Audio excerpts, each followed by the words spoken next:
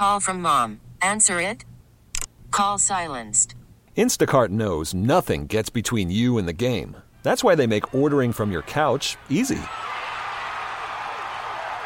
Stock up today and get all your groceries for the week delivered in as fast as 30 minutes without missing a minute of the game. You have 47 new voicemails. Download the app to get free delivery on your first 3 orders while supplies last. Minimum $10 per order. Additional terms apply. You could spend the weekend doing the same old whatever, or you could conquer the weekend in the all-new Hyundai Santa Fe. Visit HyundaiUSA.com for more details. Hyundai, there's joy in every journey. Welcome back, Sports to the Max. I am thrilled to be joined by a colleague that I'm thrilled to call my colleague. Reg Chapman has just been nothing short of outstanding for us at Channel 4 for the long haul. And most recently, if you missed it this week, he did 2 reports on what's going on in the city of Minneapolis in terms of gang-related violence. One explaining basically how kids end up in a gang, and the other one tonight that he did was how you turn a weapon into a semi-automatic weapon that becomes machine gun-like, and how they're able to access that. Reg, I'm always proud of you, but that work you did this week, because I got to tell you, people need to see this. They need to understand it, and they might not like the way it tastes, this medicine, but they got to know this is reality. This isn't us sensationalizing things for ratings. This is the way it really works, and nobody knows that better than you. And you brought that to the forefront, and you put it in front of people, and you said, okay, this is the real world. And I know you've known that for a long time, but I want to congratulate you on those 2 pieces of journalism that are so important to our state and our cities right now. Well, I'm humbled by your words, Mike, because no one works harder than you, and I appreciate that coming from you. It's a huge compliment. But it's the 800-pound gorilla in the room. Yes. And, a lot of officials don't want to talk about the fact that we have a gang problem in our city, and this highlights of how deep of a gang problem that we do have. Reg, part of the problem, and I want you to expand on this because you did it the other night wonderfully, is I almost look this as akin to corporate America. What are we competing against? Well, the gangs and the carjackers can make thousands of dollars really easy. How are you going to recruit against that? Tell them to go to school and, hey, you save your money. Explain how this really works on the street and how they're able to recruit these kids 14 and 15 years old. Well, a lot of the kids see the fast money, and that's what they want. And these carjackings, a lot of these cars, the expensive cars, the ones that are higher end are the ones that kids are targeting, and they get those, and they can get good money for those, $20, $30, $40, sometimes $60,000 for these cars.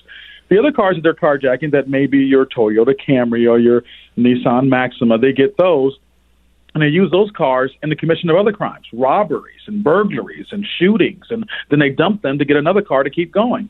When you have a 15-year-old kid that can make $20,000 a day for a chopped-up car, for selling parts, how are you going to entice them to go straight and work a job for $15 an hour? That's the issue we're dealing with. And you know, people always say you can't talk about getting rid of crime until you first talk about getting rid of poverty. It's poverty-driven is why we have this issue with our gangs. They're all about who has the most money, who has the most drugs, and they're the ones who are on top.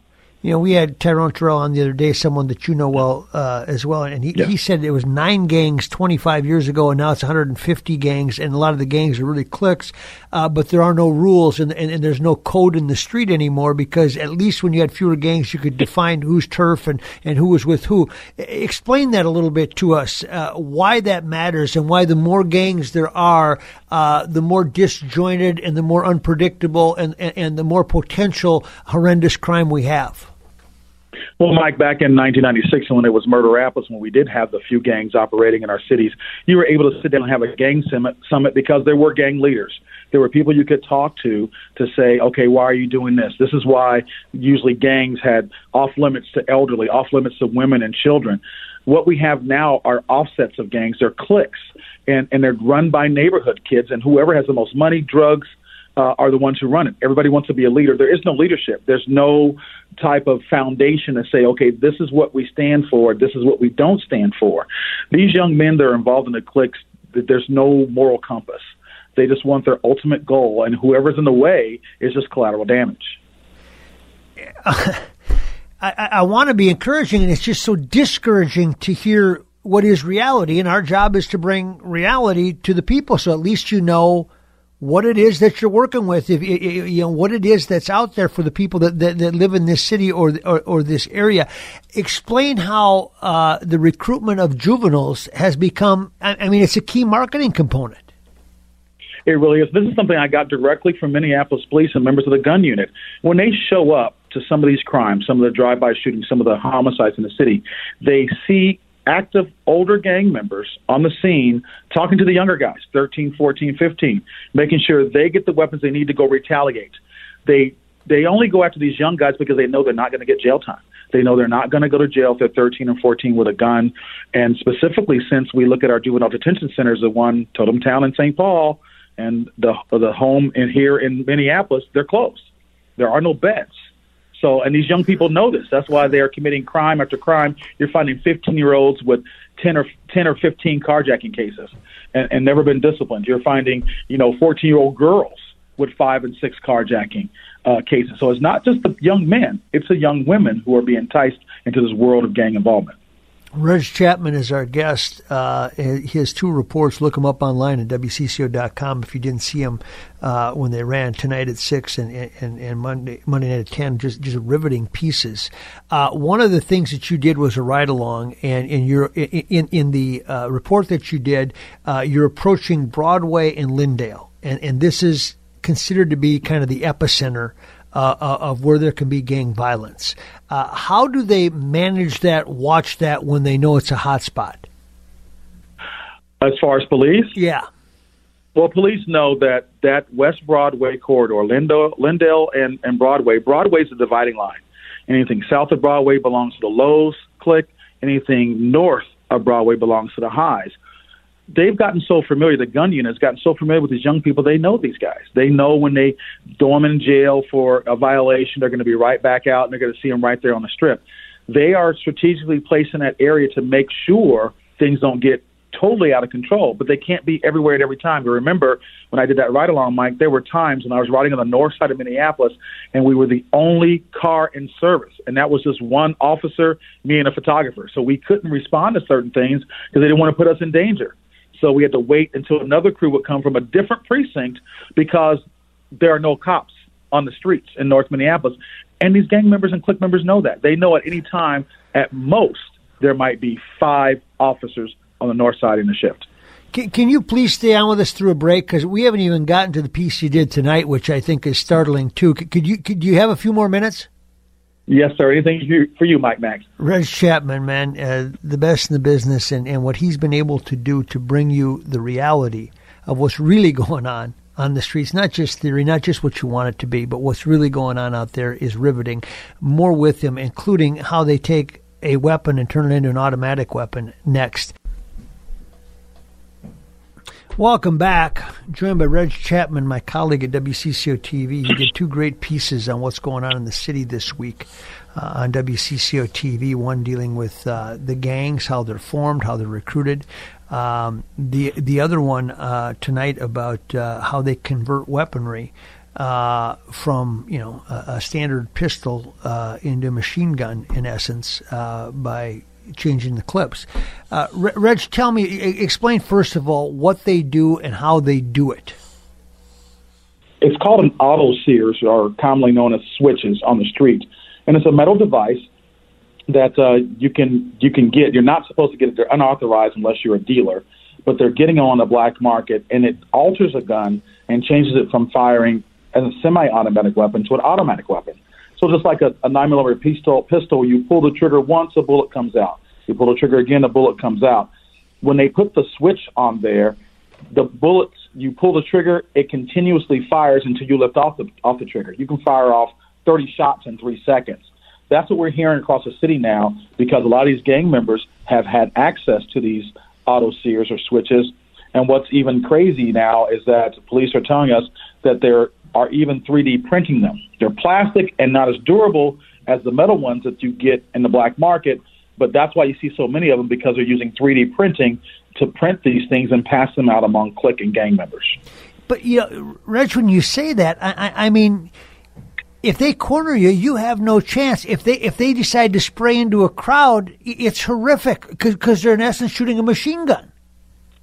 And they call that collateral damage. The gang member we talked to said that if their rival gang member that they're after is in the store with their mother, whoever's in the way of that automatic weapon is going down. They don't care.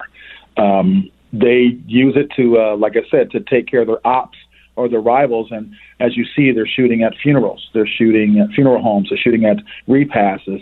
They've even shot in churches. So the moral compass is off. There are no boundaries. And these auto sears, these switches, have police concerned because it's not even summer yet. And we're already, on record pace again for homicides and shootings. And what happens when it really gets warm and we talk about these switches in the hands of gang members. Reg, I've been doing some things the last couple of days that I never thought that I can't imagine that this would have ever been in my top of mind. As the trial goes on for the 3 officers in the George Floyd case over in St. Paul, you know what I'm looking at first? I'm looking at the weather reports, and I'm trying to figure out if the jury comes to a conclusion or, whatever it is, that may incite some kind of a protest, riot, whatever it is. And right now I'm feeling like the only defense we've got is a cold, frigid day to keep people inside so that they won't be so motivated. I never thought I'd look at that. You probably do too, huh? Yeah, definitely. You hope that if the verdict comes back and it's not favorable for what people or activists want, that you pray for a below 20-degree day. Yeah, I mean, you hate to say it, but literally, I feel like that's our best defense right now. Thank God for Minnesota winters, but we're just hoping that, all calm heads prevail. I think we've been through this enough through the first George Floyd trial, as well as the Daunte Wright trial, to this federal trial, that maybe cooler heads are prevailing and people are doing other things legislatively instead of marching in the streets. The gang person that you talk to gives you what picture of the future in Minnesota in terms of gangs? He believes a lot of the young people who are involved in the gangs don't want to be. It's the end all to be all. They can't find jobs. There are no opportunities. There are very little opportunities for them. But some of these young people I've talked to that are involved in these cliques, Mike, they're super smart. They're geniuses. They can figure it out. They're computer heads. They're artists, spoken word artists, painters, some photographers, some videographers. I mean, these guys are talented. And if we can just find a way to take that talent and to put it in a positive direction, then we'd be all good. But until that happens, until those resources are poured into the communities where this is affecting people, it's not going to change anything. Okay, so let's take Deshaun Hill, who my God, I was driving back from the university yesterday, and I was going to take a shortcut, and the next thing I knew, I was by North Central University, and I forgot the funeral was going on, and it was just room for pause on this terrible blizzard day, and these vehicles are, there's not enough parking to sustain what they want for the service, and he's this, incredible kid on the north side of Minneapolis that a great athlete, by all counts, great friend, all those things, and he's murdered he's executed, for crying out loud. Tell me what effect that has on the north side as you see it, when it becomes front and center, and it's not gang versus gang, and it's not a police shooting, it's just purely a high-profile innocent kid. How does that resonate over there? What steps do people take after something like that? Our young people are living in fear. They're afraid to be young. Most people who knew D. Hill were extremely proud of him. This young man was a shining light. He was the next big thing to come out of the north side. This kid was polite. He was smart. He told his mom that, if this football thing doesn't work out for me, I'm going to be an engineer. And he had the grades to do it. He was looked up to by so many young people because he did everything right. And because he did and was cut down so violently, so senselessly, it has our young people frightened, and their parents in even a bigger uproar. You talked about the crowd at that funeral the other day, and that was because Northsiders take care of Northsiders. They had to show up in that blizzard to be there. And when I was in the vestibule of the sanctuary, there was very little talking. People were so hurt they couldn't find words, but just the presence, the hugs, the touches, walking by, touching the fellow Northsider to know that we're here. I don't know what much I can do, but we can be here together and we can get through this together. Reg, do you ever personally, and do you worry about another effect in the form of PTSD for yourself and others because you've seen so much for so long and so have they? Definitely. I know that our young people are suffering from PTSD. I know their parents or guardians are doing the same. There aren't enough mental health counselors to go around, especially of color. You find different coaches. Thank God for the coaches and the ministers in this community, from Bishop Howell to Pastor Herring. These guys are opening up their churches and allowing the community to come to heal because it is traumatic. And from someone who's been to war and who understands what PTSD is, I can look in the faces of fellow Northsiders and know they're suffering from the same thing that a soldier or Marine or airman does who's gone to combat. What's worse right now, what they've seen or the fact that they don't know when this ends? The unknown, exactly. What they've seen does impact them, but just the uncertainty of every day. I mean, it's almost every day there's a new black body, either on the north side or the south side. And so that causes an alarm in almost everybody who has to do business in these areas of town, just because you don't know what's going to happen next. And that's the biggest fear. I think people are concerned about what's going to happen next more so than what they've seen in the past. Now today they found, they arrested someone, a 19-year-old, in the shooting of this 10-year-old that was on a trampoline, and it's taken a long time. That happened last May. Explain to people why it took that long to find out. They say the streets keep secrets. Why would that secret be kept for so long? Well, see, that's hard to say. I know a lot of people have been pressing people to know because there are witnesses to these crimes. There are people who know things, and sometimes it takes a while for someone's heart to melt, for someone to say enough is enough. And during that time, that precious little child was one of three that were shot in the head, in a certain neighborhood amongst, days apart. So I think it just took a while for those tips to call in, for people to say, we got to get these people off the street. We got to get them off the street. So that's why it took so hard. But plus, our homicide detectives, Minneapolis police, are working overtime. These guys are few in number but mighty in spirit, and they're doing the best they can, but they always say they can't do it alone. So this time, I believe it was community that helped these detectives find their person. Last question for you, Reg, as we peer ahead. We know we're short on police officers and investigators based on the amount of crimes that we've had. What can be? Do you think recruitment of police is critical? Are we going to have to bring in the National Guard more? Is there anything that can be done over the next year to quell this storm? I think we need homegrown officers. We need officers to come out of the ashes of these communities where there's so much violence. We need little black, brown, red, yellow, whatever color, kids to grow up to want to be law enforcement, to want to patrol their own communities, to want to be that active voice and helping community grow and strengthening community and police relations. Until that time, until we can get those young people interested in law enforcement, we might have to rely on our law enforcement partners, from the sheriff's department, to even the National Guard. I mean, it is what it is. We're going to do what we got to do to keep the residents of the city safe, but all while trying to solve the problem of not enough officers, and doing that from a community standpoint, and the community picking the officers they want to patrol their streets. Reg, keep doing what you're doing, and I know it's heavy lifting, buddy. Proud to call you a colleague, and I mean, we are so frickin' lucky to have you on our staff over here, and to be able to really give people what's really going on there. And it ain't make believe, folks. This isn't theatrics, but to have you and your sources and your contacts and your ability to put it in layman's terms is. We are very lucky, and all of us at Channel 4 are thrilled, at least through this, to be able to call you a colleague. So thank you for what you do. Well, thank you. I'm blessed to work with such an incredible news team, including yourself. You guys, we are family, and what you see on the air is true. We're tighter than tight, and we're going to do the best we can for our community. Yeah, especially now. Thanks, Reg. We'll talk soon. Thank you, sir. Take care. That's the way it really is, folks. And sometimes I hate giving it to you, but Reg has seen it more than I, and he knows more than any of the other reporters in town. Wow. When we come back, why would you play basketball if you knew you were going to lose almost every game by 20 points? We'll ask the coach of a local team that does just that when we come back. Stay with us.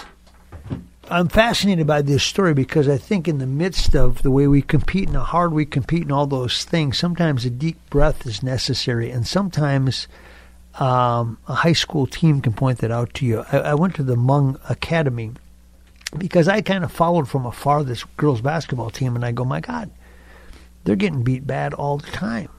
And I'm going, why do they do this? Who plays on this team, and why do they play on this team?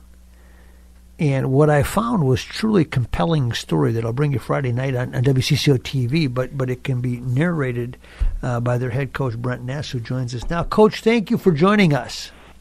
Yeah, thanks for having me. You and I have talked about this a couple of times. We've been out at your building a couple different times, and I say to you as the coach, I say, how do you get kids to play when they know that they're going to get beat by 20 or 30 most nights? And then I talked to some of the players, and I found this just kind of fascinating. Explain who these kids are that play for you and why they play. So our school serves a lot of second and third generation and some first generation immigrants. So basketball is not necessarily in the blood, especially for the girls program. So our varsity team, we've got 3 players who played before COVID and a dozen players who have never played competitive basketball a day in their life.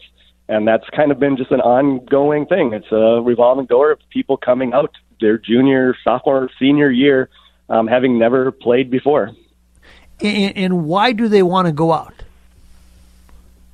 You know, I've got to give a lot of credit to the girls. Like, we've set this standard of just having a good time out there. Like, we don't get down on ourselves, and I think that draws people in, that they can come onto the team. It's opening, it's welcoming, no matter what your skill level, to get out there, and then the word just kind of starts spreading.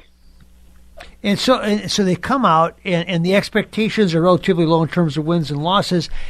How do they proceed from a competitive standpoint then? Do they say we're going to have some fun, we're going to bond, we're going to try to learn the game? Do they want to just know how to play basketball? What is it they want? I would say the knowing how to play basketball ranks pretty low on what they're looking for. They're looking to make friends. They're looking to get out there. They are competitive. And the score might not be competitive, but when we're out on the court, we are setting goals, and that might be, let's score 20 points. Let's close this, gap. Let's hold them for a couple possessions. So we have to set small goals that aren't necessarily winning the game. And when that goal is set, and they are very competitive to do that. But like I said, we definitely have to adjust what we're shooting for. And then, when you achieve those little goals, it hits home. Like, we have lost games and walked off the court in a better mood than the team that beat us because we hit that 20 points. And maybe we lost by 40, but we got the 20 points that we set out there to get. The other piece of it that I find to be redeeming and interesting and important is that the connection that they form amongst each other. Basketball simply provides a platform because they end up in the same place at the same time. They may not be in the same neighborhood where they live, but basketball connects them, and it leads to foundationally some friendships that they just would not have without it.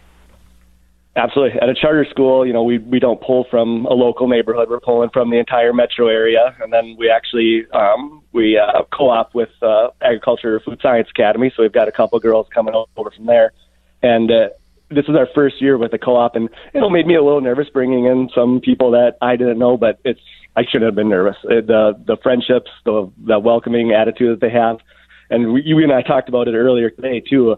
It goes beyond that. It goes to the other teams that we play. We played Hiawatha Academy, kind of our rival school. They're very, very similar population over there. They beat us on a buzzer beater, And instead of moping off the court, our girls actually went over there and exchanged Snapchat information with them. That's what they said. We're making friends everywhere. It's really interesting for me too, because that's not what I come from. I come from, a very competitive. When you lose like that, that's going to stick with you for days at a time.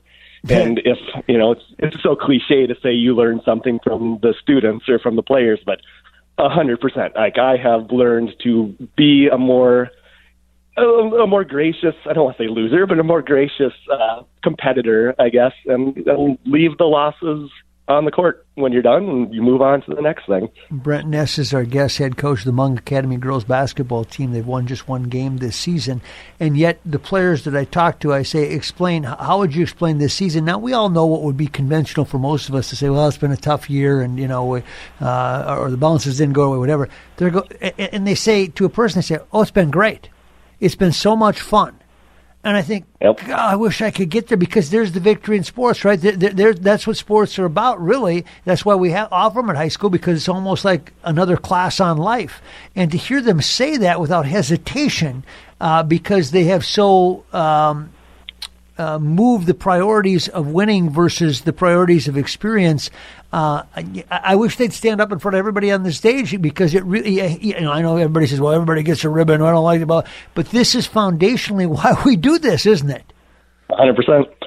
Yeah, I couldn't agree more. It is why we do it, and it's why we play sports too. I mean, a lot of these girls, they're maybe more competitive when they play volleyball or when they play badminton, but just the fact that they're willing to take that risk, and that's one of the things we talk about with them and all of our students at our school, is like taking those good risks. It's scary to go to college. It's scary to, go away and do all that stuff. And there's good risks, and taking those things can have such big payoffs. And I think most of our girls would agree that taking that risk to come out to basketball, I'm hoping that it really paid off for all of them. Leaving their comfort zone is what they talk about, isn't it?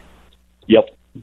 And you might embarrass yourself, but you know what? At the end of it, they say, and I said, what would you tell a freshman that's thinking about going out? And they gave the reasons as to why they should go out, and it had nothing to do with winning and losing or scoring points. And I thought, isn't that awesome?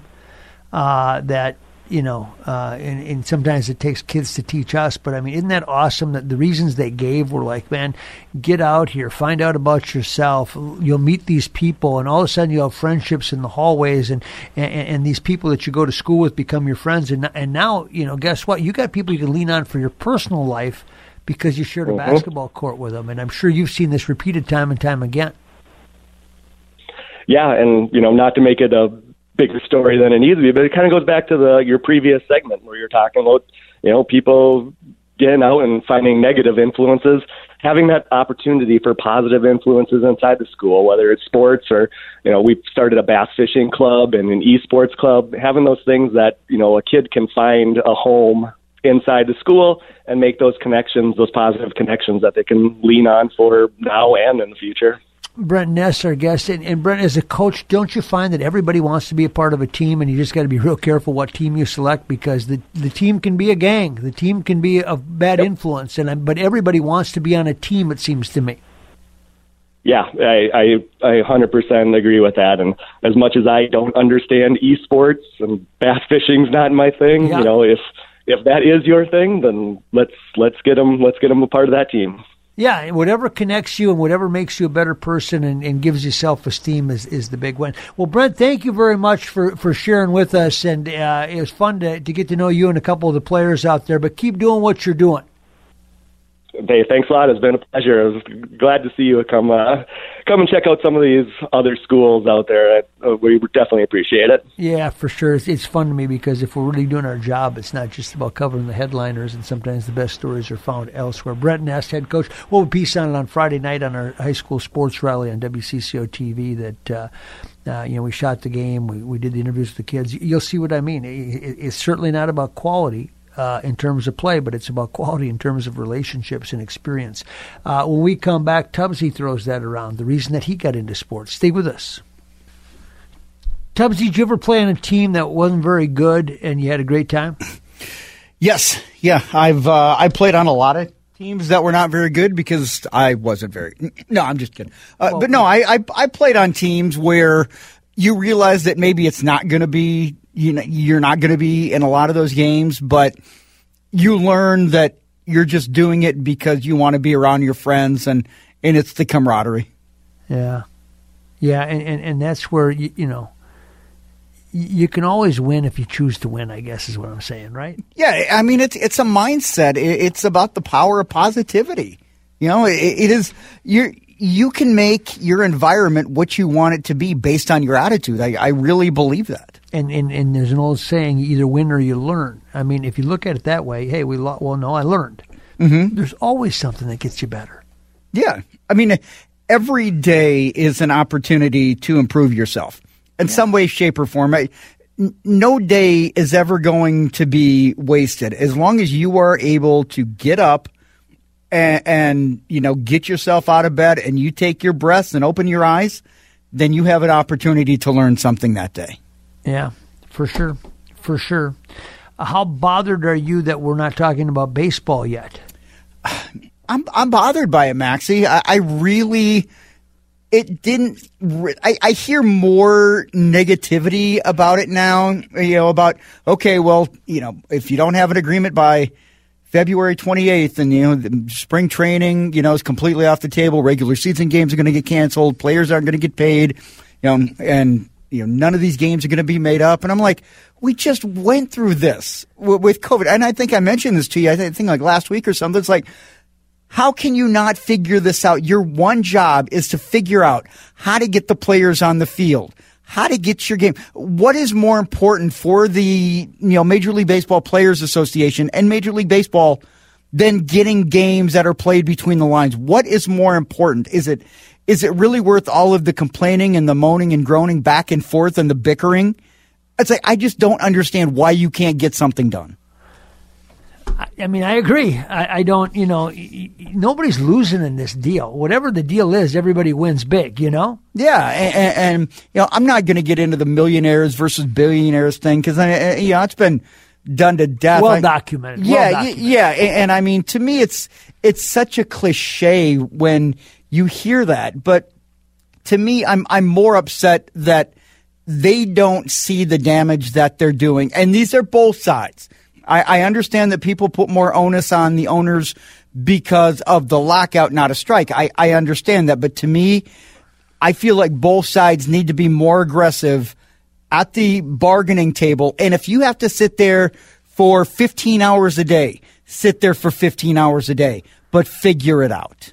Figure it out and let's get on with our lives, right? Yeah, exactly. And I think Major League Baseball kind of is in a position where they have to be careful because they are America's national pastime in name only. Like you lose fans at this point, Maxie, you're not going to get some of those people back. I mean, they had McGuire Sosa in 98.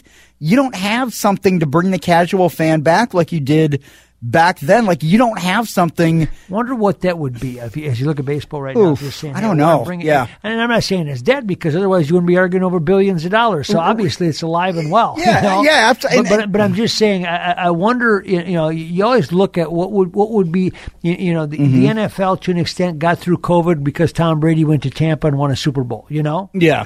And then this year they had, just some outstanding playoff games that led to the Super Bowl, which was also, down to the wire. Mm-hmm. I just wonder what would what it would take in baseball. What would people be looking for? I don't know. I don't think baseball right now, the health of the game itself, is in a very good position. But it's relatively speaking. I mean, they're all making billions in this. MLB.com, they tell me, is off the charts. Yeah, and profitability-wise. Yeah, I mean, in terms of what. Players, what would Major League Baseball need to do to bring back those fans? Like, the game, to me, it's way too damn long. Number one. Well, you know what's funny about that, though? Nobody will talk about this. Yeah. You can shorten it up. Just do less ads.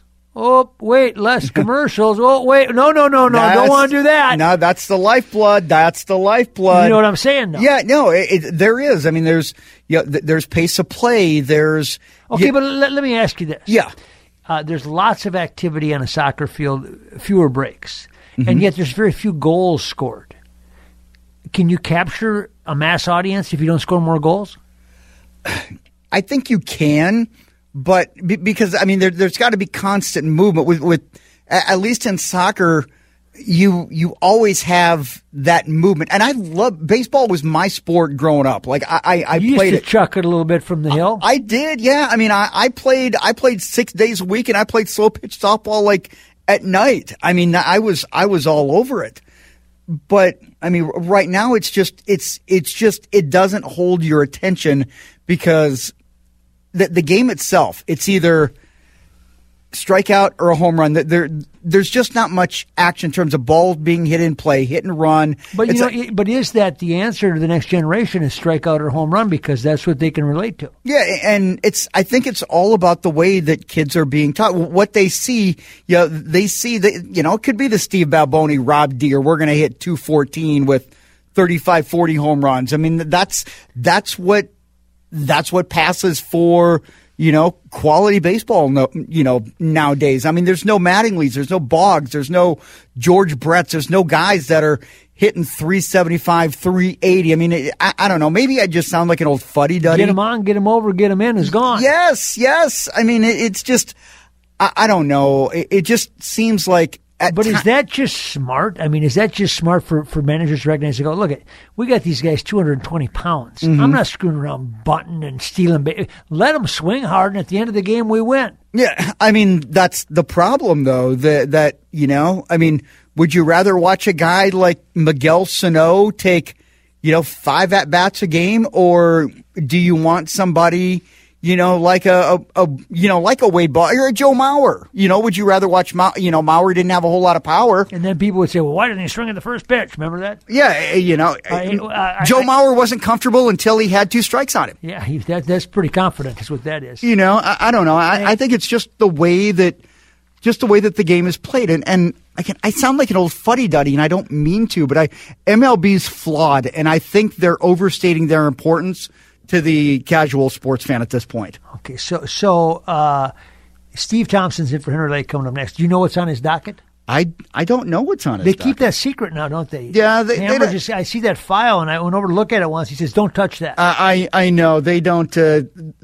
let me spoil things. It's kind of a surprise, I guess. Yeah, I know, and I just now they got in a wall safe over there. Yeah. So we don't know, but all we're going to say is it's going to be good, right? It's going to be good because it's going to be Stevie T and Hammer tonight. All right, very good. Good to be with you, my friend. You too, Maxie. That's Tubbsy. I'm Mike Max. Steve Thompson's coming up next. Okay, picture this. It's Friday afternoon when a thought hits you. I can spend another weekend doing the same old whatever, or I can hop into my all-new Hyundai Santa Fe and hit the road. With available H-Track all-wheel drive and 3-row seating, my whole family can head deep into the wild. Conquer the weekend in the all-new Hyundai Santa Fe.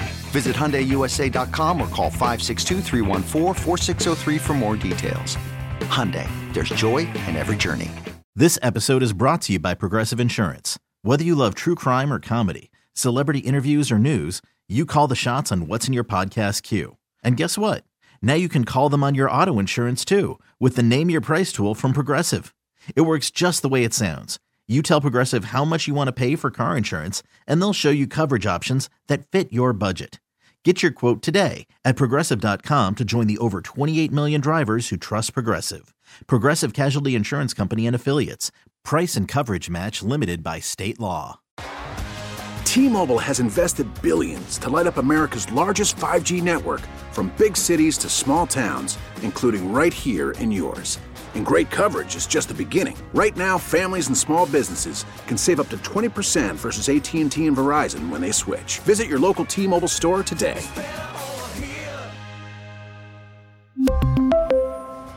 Plan savings with 3 lines of T-Mobile Essentials versus comparable available plans. Plan features and taxes and fees may vary.